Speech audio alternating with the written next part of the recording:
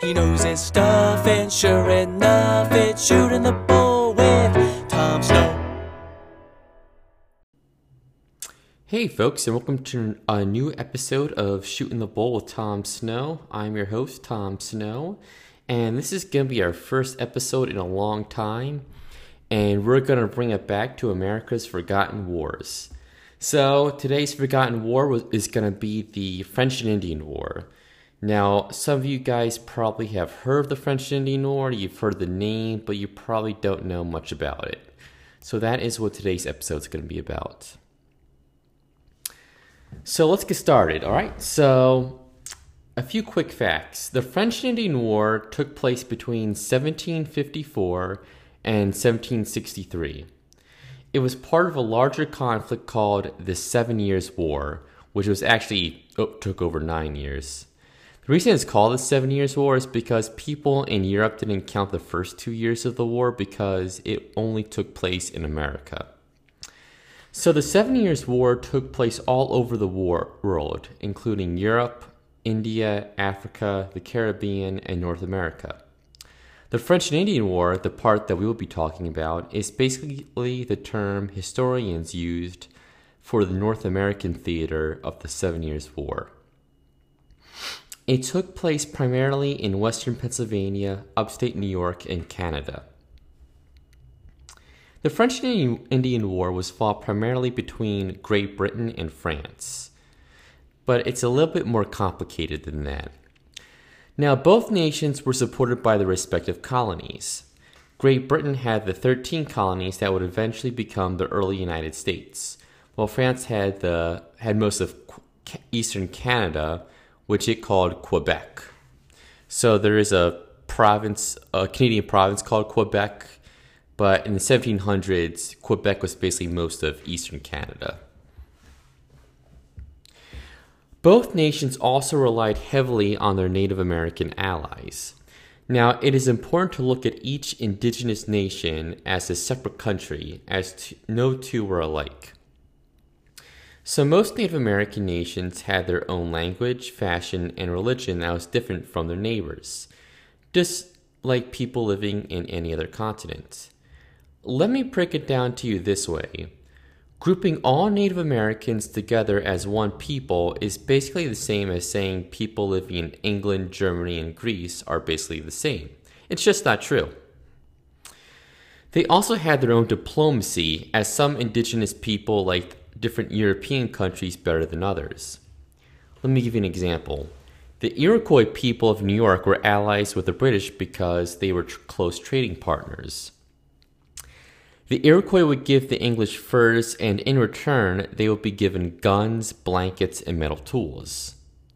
The French, on the other hand, were closer to Native American nations that were more open to working with Jesuit missionaries and converting to Catholicism.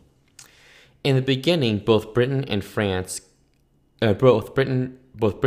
colonists were very reliant on Native Americans not only to survive, but also to maintain the balance of power in North America. Now let's look at the beginning of the war. So, the war began in 1754 when the French colonial governor of Quebec, which again was most of eastern Canada, sent a party of soldiers to build a fort in what is now Pittsburgh. The fort was originally called Fort Duquesne. This angered the governor of Virginia, who sent a detachment of soldiers in order to order the French to leave. The British soldiers were under the command of a young 22-year-old militia officer named George Washington. Yes, that George Washington. The French refused to leave, however, so Washington and his soldiers built their own fort nearby, which they called Fort Necessity. Realizing that he was badly outnumbered, Washington decided to ally himself with the local Seneca people, who were also not happy that the French were trespassing on their land. When Washington, his men, and their Native American allies were on a scouting mission one day, they discovered a small band of French soldiers gathering food in the woods. Washington ordered his men to attack, killing 13 Frenchmen and wounding another 21. Unfortunately, many of his Seneca allies kept killing French kept killing French soldiers after they had surrendered, and among the French dead was the French commander, whose older brother was the overall commanding officer at Fort Duquesne. The French general retaliated his brother's death by attacking Washington at Fort Necessity. After a very short siege, Washington was forced to surrender under the conditions that he and his men would be allowed to return home to Virginia. Before he left, however, Washington made a very big boo-boo. He signed a paper in which he basically confessed to starting the war, which made the British look very bad. The paper was in French, which Washington did not speak or read, but he signed it anyway because he just kind of assumed it was some sort of parole agreement or something like that. The moral of the story is never sign anything that you do not know what it says, or else you might end up like George Washington. When Washington returned to Williamsburg, the colonial capital of Virginia and the modern-day tourist attraction, the governor was beside himself in rage. Washington not only managed to start a war and confessed in doing so, but he lost the first battle in a pretty spectacular way. He therefore stripped Washington of his command and removed him from the Virginian militia. Washington desperately wanted to be an officer in the British Army, so he was understandably crushed by this decision. In response to the growing conflict in America, King George II dispatched 1,500 British soldiers under the command of General Edward Braddock. Their objective was to capture Fort Duquesne and drive the French out of the Ohio River Valley. Braddock was a very experienced British officer who spent his entire career fighting in Europe. However, he knew very little of the American wilderness or of guerrilla warfare, which was the preferred fighting tactics of both the colonists and the indigenous people. He therefore decided to hire a colonial guide who was familiar with the area. This guide happened to be none other than George Washington, who could not have been happier to be given a second chance. In July of 1755, General Braddock and his men marched to Fort Duquesne. They were only a few miles from the fort when they were suddenly ambushed by about 900 French and Indian soldiers.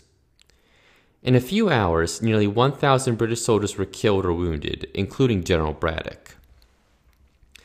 The remaining 500 British soldiers were saved thanks to the efforts of George Washington, who managed to take control of the situation and organize an effective retreat.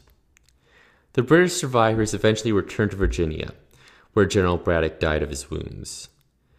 The town of Braddock, Pennsylvania, which is right outside Pittsburgh, is the approximate location of the battle and is named after the British general. Things continued to go badly for the British up in Canada. In May of 1756, England formally declared war on France, which triggered off a set of military alliances. France was joined by its allies Spain, Austria, Russia, and Sweden, while England was joined by Prussia, Portugal, and many of the smaller German states.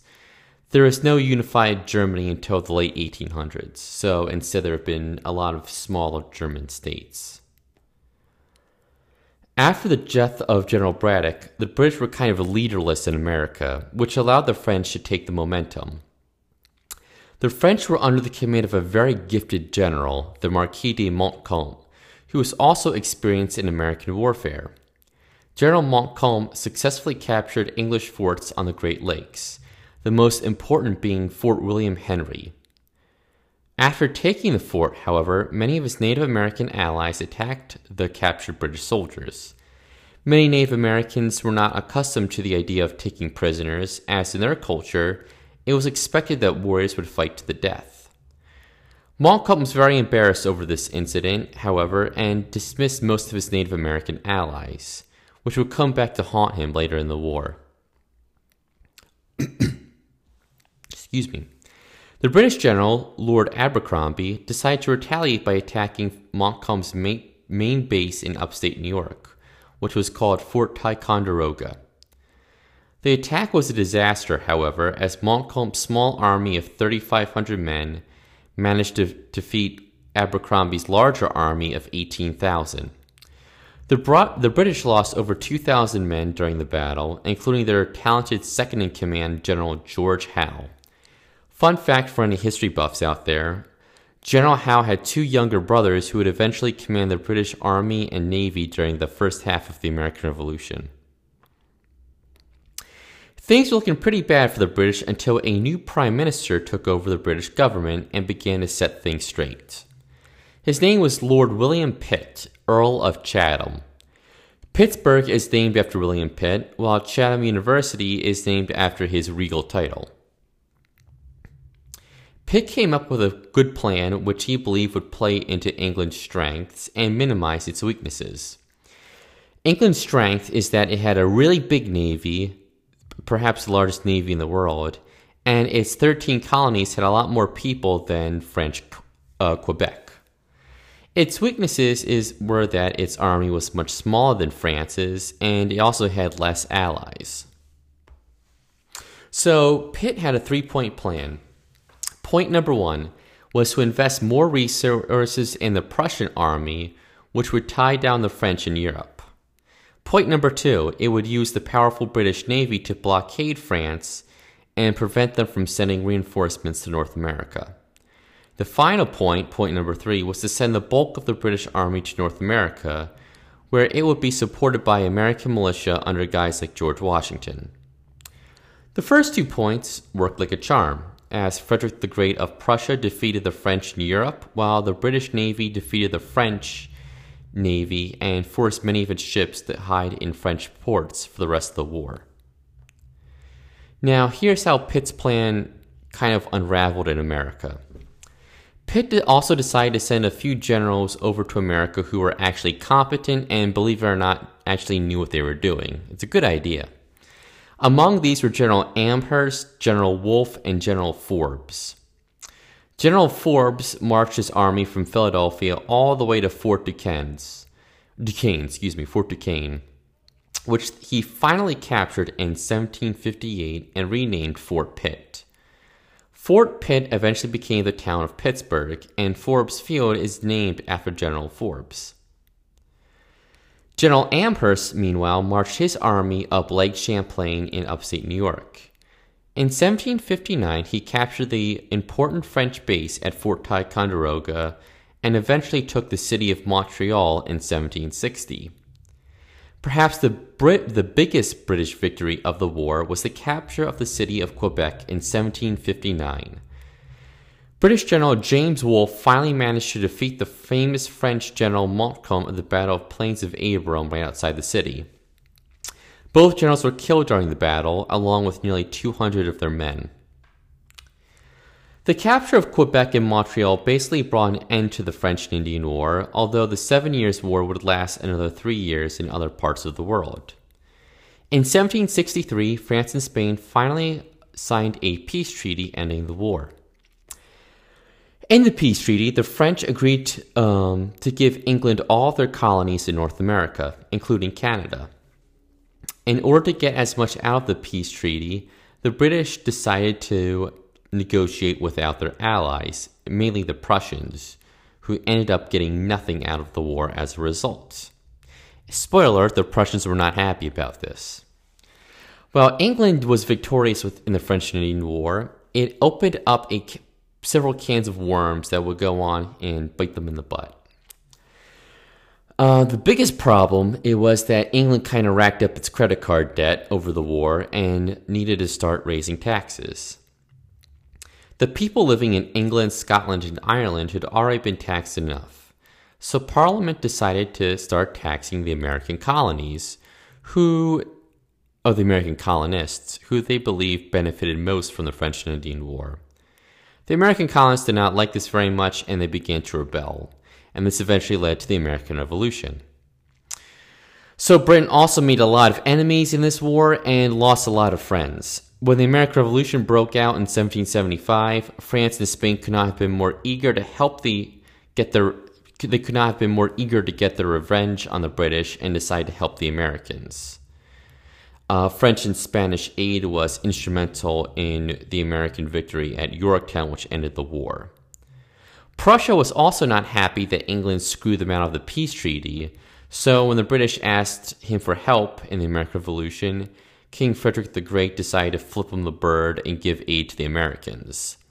One of the things he would do is send one of his generals, General von Steuben, to help train the American army at Valley Forge. The nearby city of King of Prussia was named after King Frederick the Great as gratitude to his contribution to the American cause. The French-Indian War also had more consequences in Europe and with the Native Americans.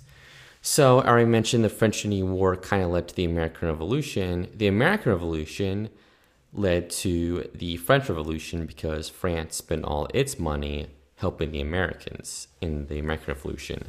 So, and of course, the French Revolution is considered kind of the turning point of European history. So in a way, Washington's decision to ambush a few French guys in western Pennsylvania led to both the American Revolution and eventually the French Revolution. The Native Americans also had some pretty bad consequences from the French and Indian War. So because France was out of North America, Britain didn't really need the Native Americans as much.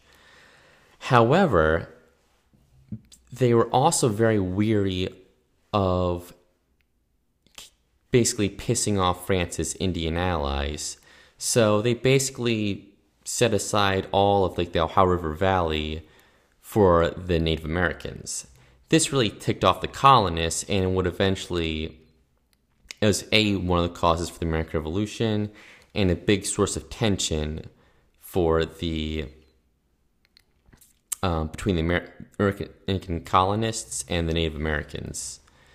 As a result, many of the Native Americans fought on the British side during the American Revolution, and when they lost, the Native Americans got really screwed and eventually would go to reservations in what's now Oklahoma and the